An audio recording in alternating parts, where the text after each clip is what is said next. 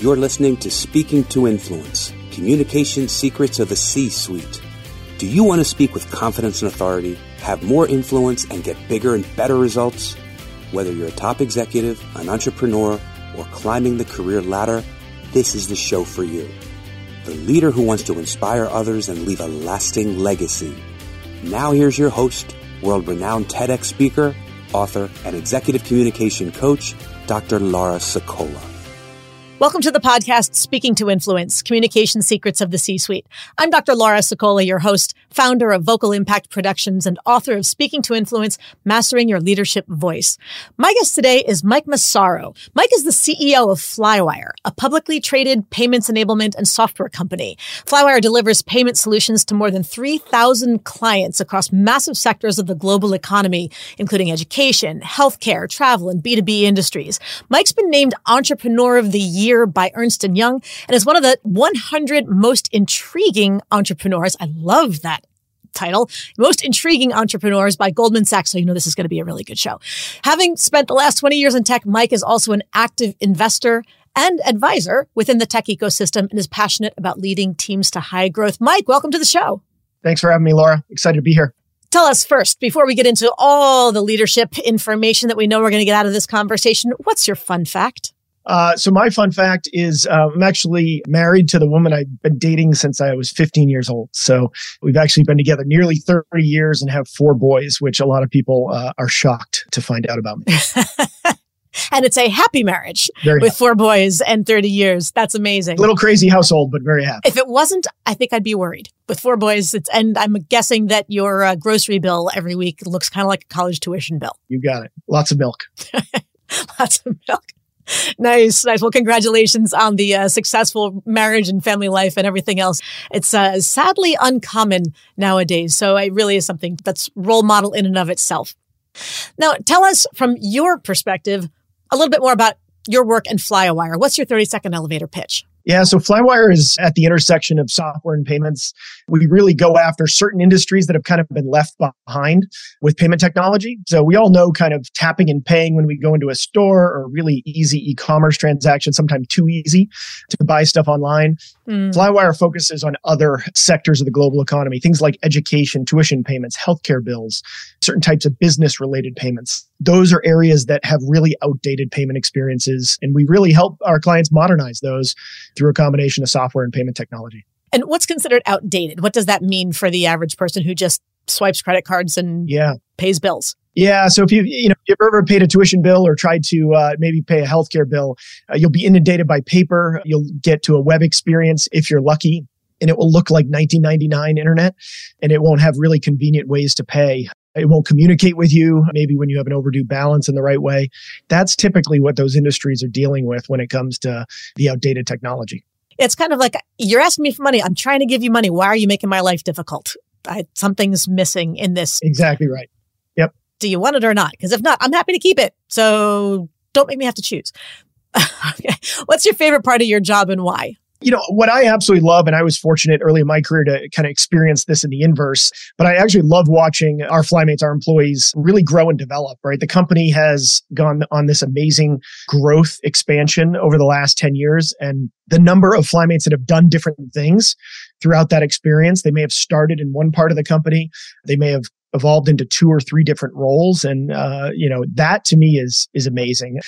Often heard it said that a tech company is like a career in dog years, right? 1 or 2 years in a high growth tech company can have actually a multiplier effect on someone's career.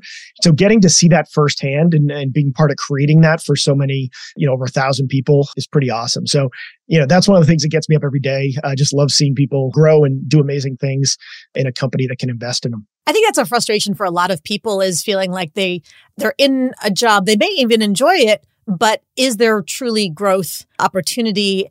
And how quickly do things change? Or, if you're a creature of habit and you like continuity and you don't like change, then tech is probably not the right field. But if you are looking for more opportunity, looking to learn, looking to constantly challenge yourself, it seems like that's definitely an industry to look into. Yeah, for sure. I mean, I think that's the kind of the beauty of the space. Oftentimes you get asked to do things you never should have been asked to do based on your experience level. And that's what happened to me. I mean, personally, in my experience, I got opportunities I should have never been given based on, my age, seniority, experience level, my 20s and 30s. And it allowed me to, really have an awesome career, and to be able to kind of replicate that for others has been really a special part of Flywire.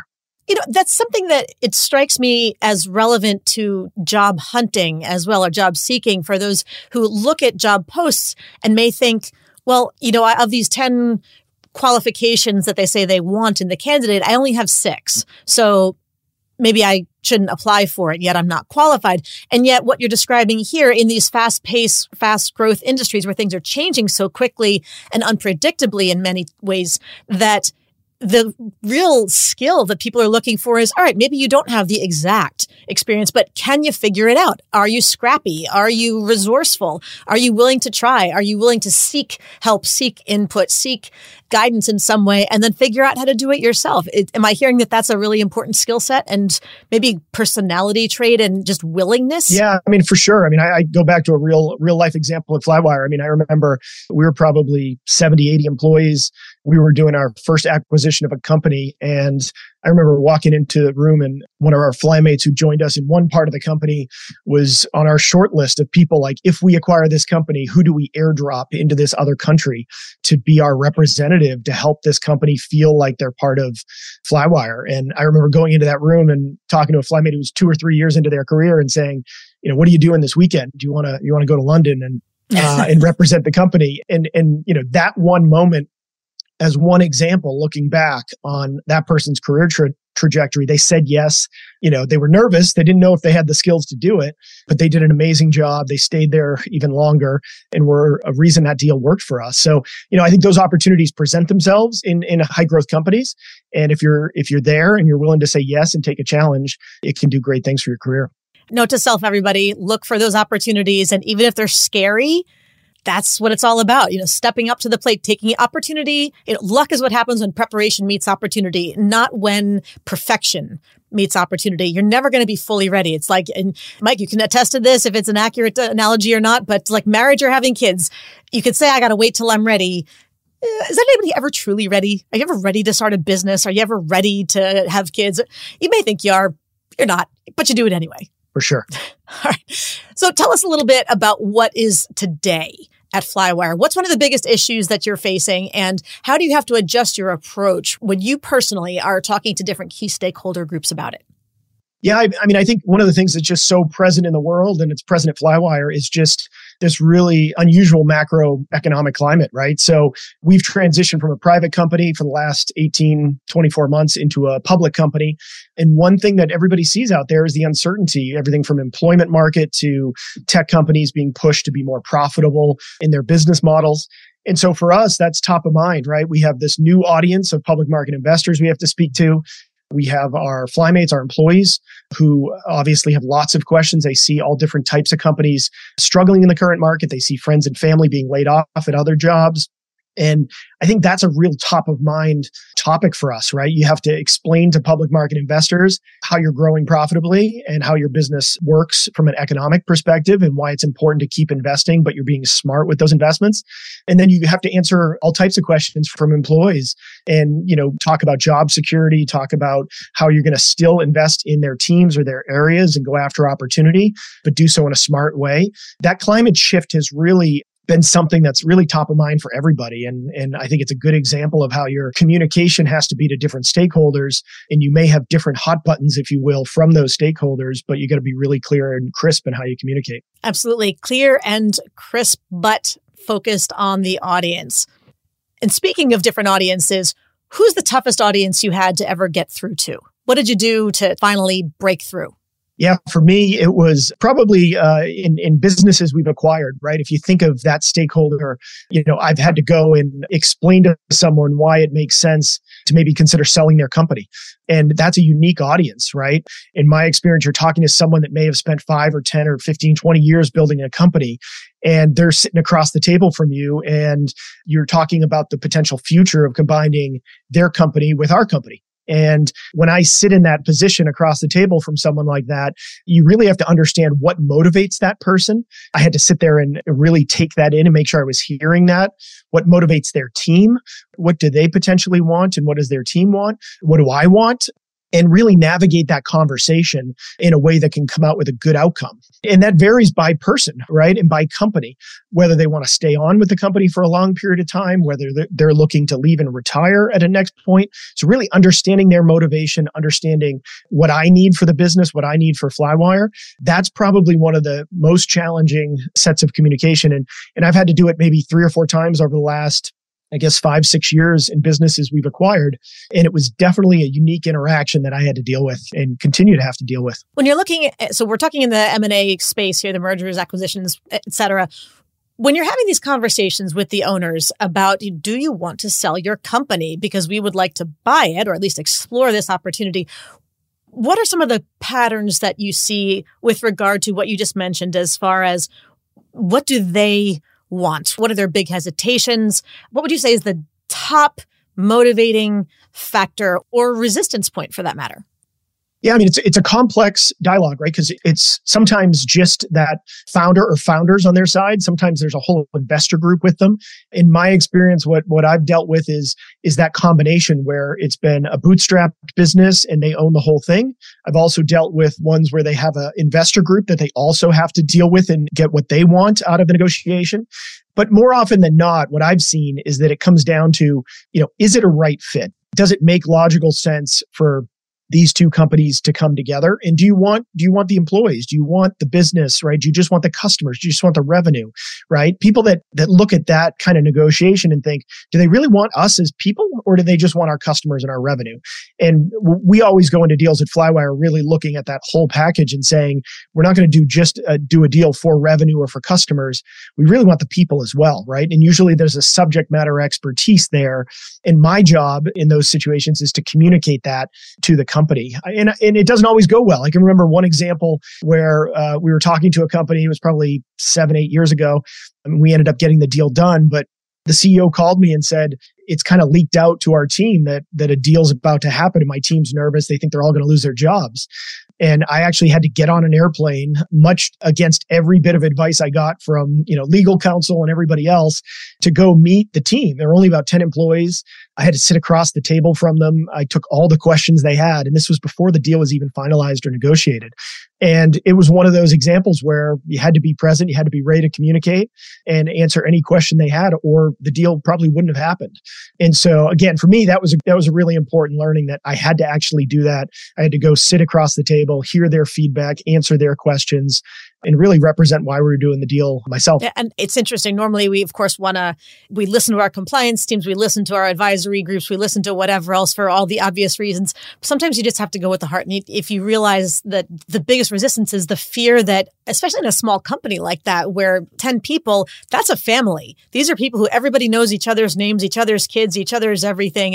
And to have that kind of fear of just knowing that you could be dumping that entire family, the owner's going to want to protect their family. The owner's going to want to protect their people. And I think it shows such heart on your part to be willing to say, you know what, we're going to have a conversation. I'm going to talk to them as people. I'm going to treat them as people. I want them to feel like they are people, that we respect them and we want what's in everybody's best interest, not just what's going to turn a profit. And I would imagine that was something that really, that the feedback that you got was probably very validating. I mean, you purchased the company, so obviously it worked. But beyond just okay, did it work on paper? What kind of response did you get afterwards as a result of that?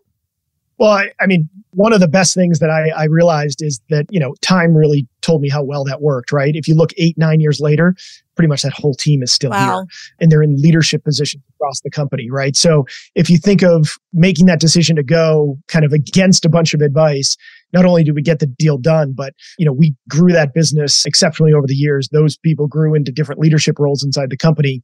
And to me, that's kind of the best result you could get. That's amazing. And what a great testimonial to the power of human connection, even, under the pressure of business and stakeholders and investors and all that kind of stuff, and where you can make it a win-win when you start from the human element. What's an important lesson that you learned when you went from being an individual contributor to leading your first team? Oh man, so many lessons. I think for me, I learned that if you don't set the narrative is probably going to be set for you.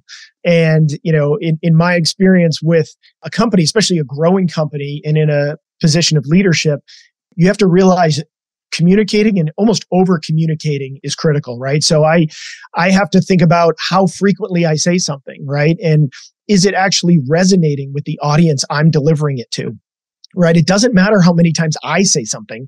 It matters whether the audience is actually taking that in.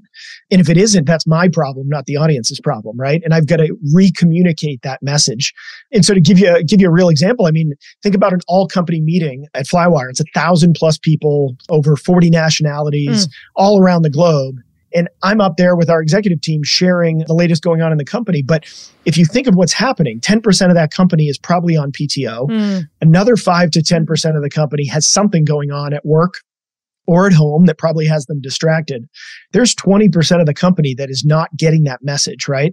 And that's assuming the other, 80% of the company it's sinking through, that we're doing an effective job, that I'm doing an effective job communicating. If they're remote, of course, you have to deal with that whole, are they multitasking, which is the norm nowadays. Who's actually paying attention versus who's checking email while listening, or who's doing something else digitally or otherwise. So it's such a challenge for everybody. So, okay, how do you overcome that? Yeah. And so for me, I've had to think differently about how frequently I communicate. I feel like, hey, I've said this 7 times. And it isn't how many times I say it, it's how many times it resonates. And am I putting my communication out in a way that can be consumed by different stakeholders in different ways? And so one example, not only will we do an all company, or, we'll do our earnings call, which is a public call that everyone can listen to, but we'll follow up with posts. We'll follow up with a short video. I'll record a video that's 30 or 60 seconds. That's much more casual, explaining the headlines from that earnings call, talking about key themes. Sometimes I'll just schedule a 15-minute Zoom session. Is one of my favorite things to do, where I'll just drop it in internal messaging system like Slack and say, hey, I'm on this Zoom for the next 30 minutes. Anybody that wants to join. And you'll get different people who have availability around the world hopping in and asking you various questions, right? And you can re-communicate some of these ideas. And so for me personally, one of the hardest things has been realizing that it isn't how many times I communicate, it's really how the audience hears it and whether they're receiving the message and I'm giving it to them in enough different forms and enough frequency for it to really resonate. Because there's so many things competing for their attention inside and outside the company. Yes. And I think that's so important. I want to really stress that to everybody else hearing it. It's not about, did I say it once and was I clear? But the more people you have, the more time zones, the more roles, the more requirements.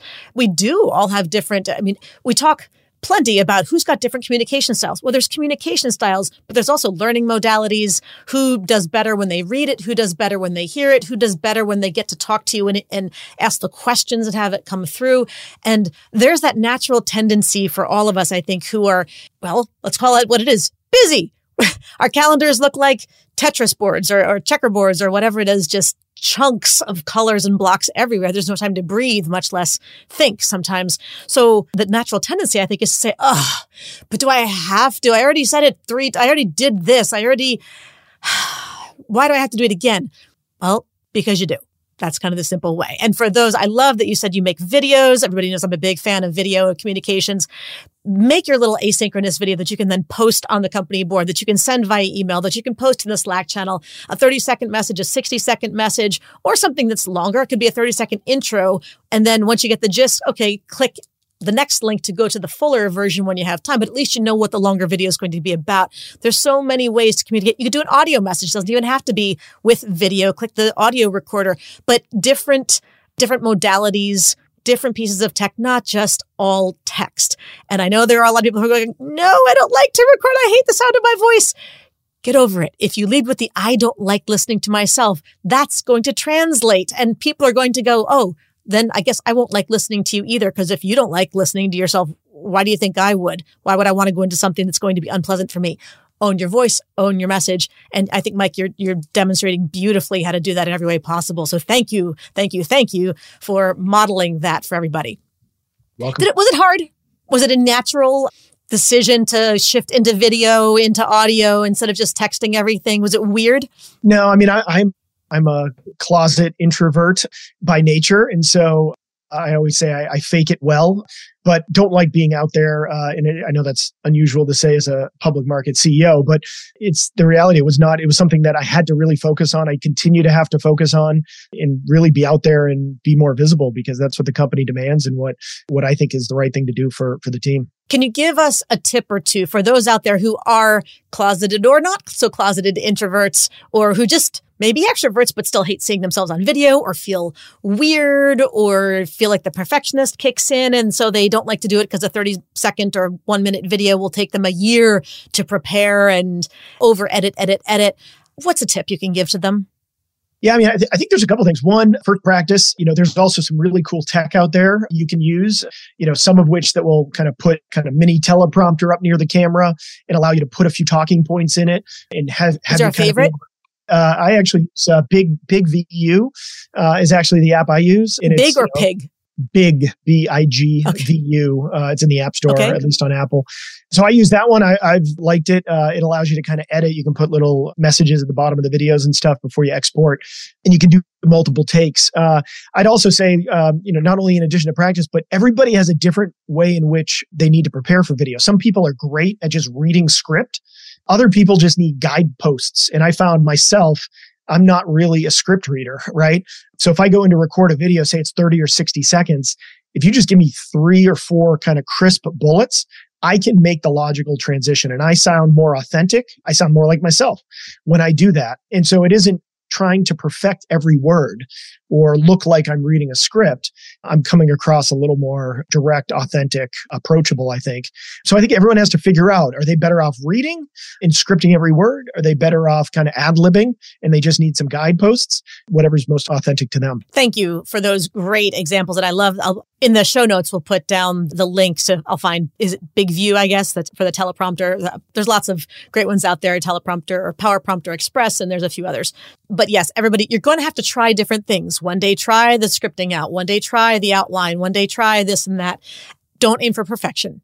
Aim for accurate. Aim for authentic. You're not aiming for an Oscar.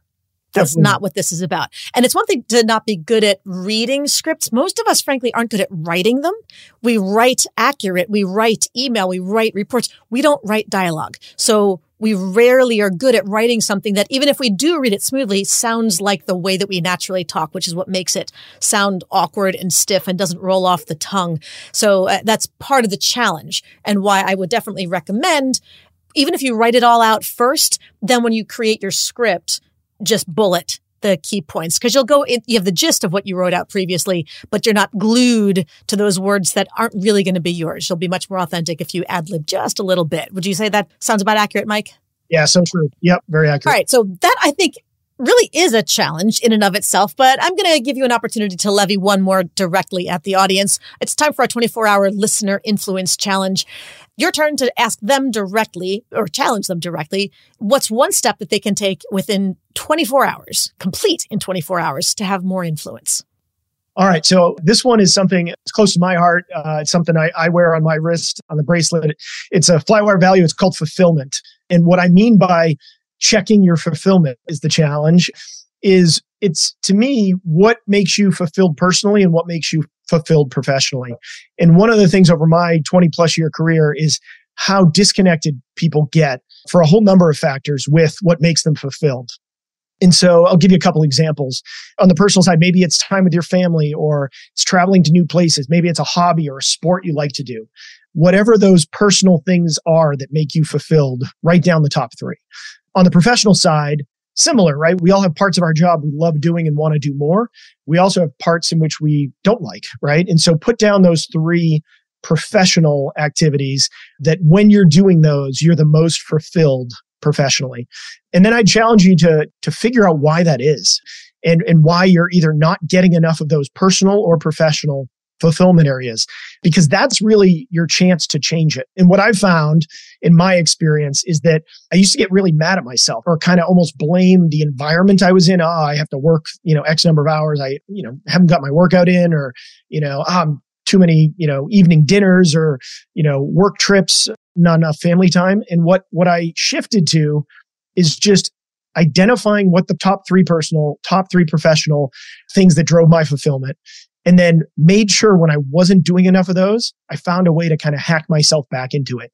And so it could be as simple for me on the personal side. It was take off a Friday afternoon, take off a Monday, right? Make a long weekend with the family and just get back to kind of that focus time, or protect my mornings better so I can get in that morning workout. You can make real change, but you have to define what those things are that make you fulfilled. And they aren't the same things at age 22 that potentially that make you fulfilled when you're 42. And so it's something you have to kind of check in your career and your life. And I'd encourage people, if you haven't done that, if you have those kind of stressful moments, some people talk about it as work-life balance, which I actually really hate. The question is, are you fulfilled or not, right? Everyone has a different balance equation and needs different things to be fulfilled. But so often I find, and I found personally, that I didn't do enough defining of what that is, what those top three things were in each professional and personal. So important to distinguish between the balance versus the fulfillment in both, because you can hypothetically have work-life balance in that you're spending as much time as you need at your work and as much time as you need with your family. But if neither is bringing you joy because of how you're using that time, okay, something needs to change. And so to distinguish both and make that joy or fulfillment distinction, I think that's terrific, really important, because we tend to forget that. For sure. And, I always give another example too. For me personally, if I'm on vacation, it's not uncommon for me to make a call or two, even while I'm on vacation. It's always what I've done. I absolutely enjoy what I do. And it doesn't drive my wife crazy. She knows that's who I am. It actually doesn't goof up my personal, vacation time. But things like that are important to understand about yourself. It isn't about drawing this line and work and personal shall never meet. It really comes down to are you fulfilled? Are the people in your life fulfilled with kind of how you're interacting with them? And I think just taking assessment of that, I think is really important, because life changes, what priorities you do have. And sometimes you don't reassess. Yes. Okay. Reassess. That's your key word. That's your 24-hour influence challenge. Write yourself down your key requirements or what you need to figure out where that fulfillment is, personally and professionally. Mike, what's a mistake that you've made? And if you could have a do-over, what would it sound like? A communications-related mistake. Just one mistake I've made? There's a lot of them. Pick a favorite. So, I don't know how much time we have, Laura. So, I'd probably go back to, I was first-time CEO 10 years ago, and stepping into that role in my early 30s, I actually brought with me probably a bit of uncertainty around managing people who had more experience than I did, more seniority, more age. And it probably governed my communication style too much, right? Because I in somewhat felt kind of imposter syndrome. Here I am, never done this role before. I mean, the company was almost bigger than anything I'd ever been a part of, not to mention led. And so you can kind of imagine that situation I was dealing with. And you would often end up going in and being like, this person has more experience than me. They must know better than I do. What don't I get? What don't I understand about the situation? And what I learned over time is that, that age, that seniority, that experience isn't a governor to what's the right thing to do in the given situation. And so looking back, I realized I actually had the right answer, and I wasn't fully delivering the answer in my communication to those individuals, whether it was potential, performance, whether it was a cultural issue or conflict that was happening. I was kind of beating around the bush in the communication, if you will, and not really hitting the issue head on, partially because I felt like I must be missing something. This person has more experience than I do. And so that's something, if I could get a do-over, I'd go back and be more direct in those early interactions as a first-time CEO. And I think people forget that you can be direct and respectful at the same time. That's the definition of diplomacy, right? To be able to make a point without making an enemy is, I believe, the definition that Howard Newton had given 100 years ago or so.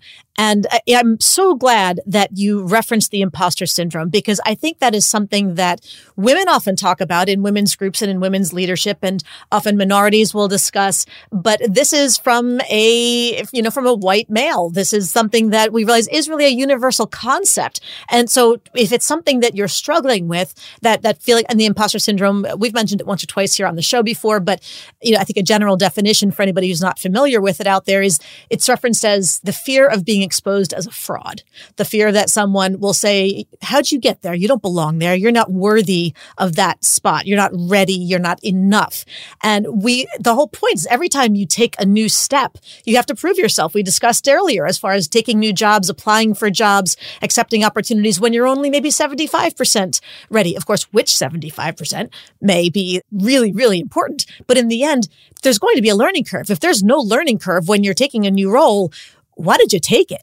That's not really much of a challenge or an opportunity in a lot of ways. So expect that that's going to cause some natural friction in growth and figuring out, okay, now what? So that's great modeling and great example. So thank you for bringing that up and saying, look, I did it and there were mistakes along the way, but here's how I handled it. And here's where I didn't handle it great, but where everybody else can learn from my mistakes. So thank you for sharing that.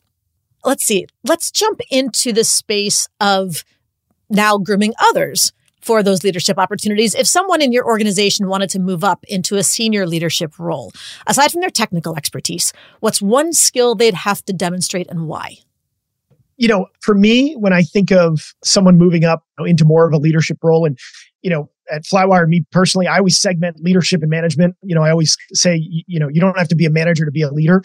And we have kind of unique paths for leaders to be individual contributors and doesn't govern their title or their compensation or their influence inside the company. And so when I look at kind of leadership, I look at it as people who do manage and then just other people who are leaders in the company from a seniority, influence, title perspective as well. And one thing I always say is, call it the elevator test, the subway test. If you run into someone, say it's an investor, a board member, a client, a partner on the subway or in an elevator, how do you represent the company? Say you're wearing, a company t-shirt and they recognize it and they talk to you and they ask you about the company. How does that person interact with that individual, right? How do they talk about the company? How do they represent the company? And I think when you look for people to kind of go into that next level of visibility, whether it's a people manager or in a leadership role, I think that's important, right? Do they represent the values of the company? Do they understand the culture? How do they speak about colleagues, maybe not in their department? Do they have knowledge of the broader business, or are they just isolated in their domain or their department? I think as you get to that broader influence, either managing people or in more of an individual contributor leadership type role, I think it's really important as to how you're able to speak about the company, about the priorities of the company, and about how the whole company functions. And so that's one thing that we try and work on. And I try and help develop in people is that they need to be more aware of everything going on inside the company, not within their just domain. So it sounds like it's really about branding. Are you representing the brand of excellence, the brand, including the culture, the values, all of those pieces? Do you represent the brand as a natural part of your being at this point? Yeah, and ownership too, right? Mm-hmm. Like, hey, they're in a position of influence and, do they have a feeling of ownership, not just of, their department or their function, but the whole company, right? And is that how they operate? And that means, understand the culture, understand the values, living those values, and kind of being an external brand of those values. Yes. Okay. Everyone take this to heart. Do you represent the values, the culture, the principles, et cetera, of the company when you talk about it? I think that's terrific. So, Mike, I would love to have another half hour to talk to you about all sorts of additional things, but we are just about out of time here. So how can people learn more about you and Flywire if they want to follow up? Sure. People can check out flywire.com. You can also check out what was probably my favorite, which is our Instagram feed, Inside Flywire. It gives people a view of what day-to-day life inside the company's like and what our Flymates, over 1,000 Flymates around the world are up to, which is probably my favorite thing to look at. I love the word Flymates. I think that's a great term for as opposed to employees or something more generic along those lines. That's fun. Well, thank you so much for joining us today. This has been really terrific, and I can't wait to check out some of these new applications like BigView. It sounds like fun too.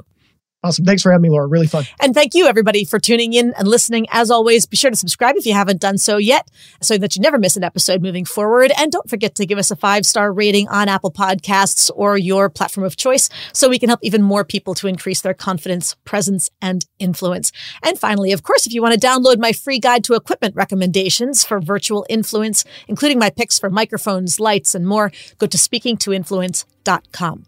I'm Dr. Laura Sokola, and you're listening to Speaking to Influence, Communication Secrets of the C-Suite. Hi, everyone. This is Dr. Laura Sicola, and I want to sincerely thank you for listening to the Speaking to Influence podcast. If you love listening to these episodes as much as I love bringing them to you, be sure to subscribe so you never miss an episode. And please go to iTunes right now to rate and review our podcast in order to help us expand our reach so even more people can master the 3 C's to command the room, connect with the audience, and close the deal. Thanks for listening to Speaking to Influence, Communication Secrets of the C-Suite, the show for leaders who want to speak with impact. The hosts, producers, owners, and media distributors of the show make no guarantees that the strategies and information discussed will result in profit or other success and may result in losses. The opinions and statements of the hosts and guests do not necessarily reflect the opinions of the owners, staff, managers, broadcasters, or sponsors of the show. No medical or psychological therapy or personal or professional wellness or relationship advice is offered in the show. You are advised to seek counsel on matters related to your health, family, relationships, job, or other business and legal matters from licensed advisors in those areas prior to making any changes in business or lifestyle. No information provided may be suitable in your situation. As always, take responsibility for the decisions and actions you take, including the reactions they may make in your work, family, health, and life.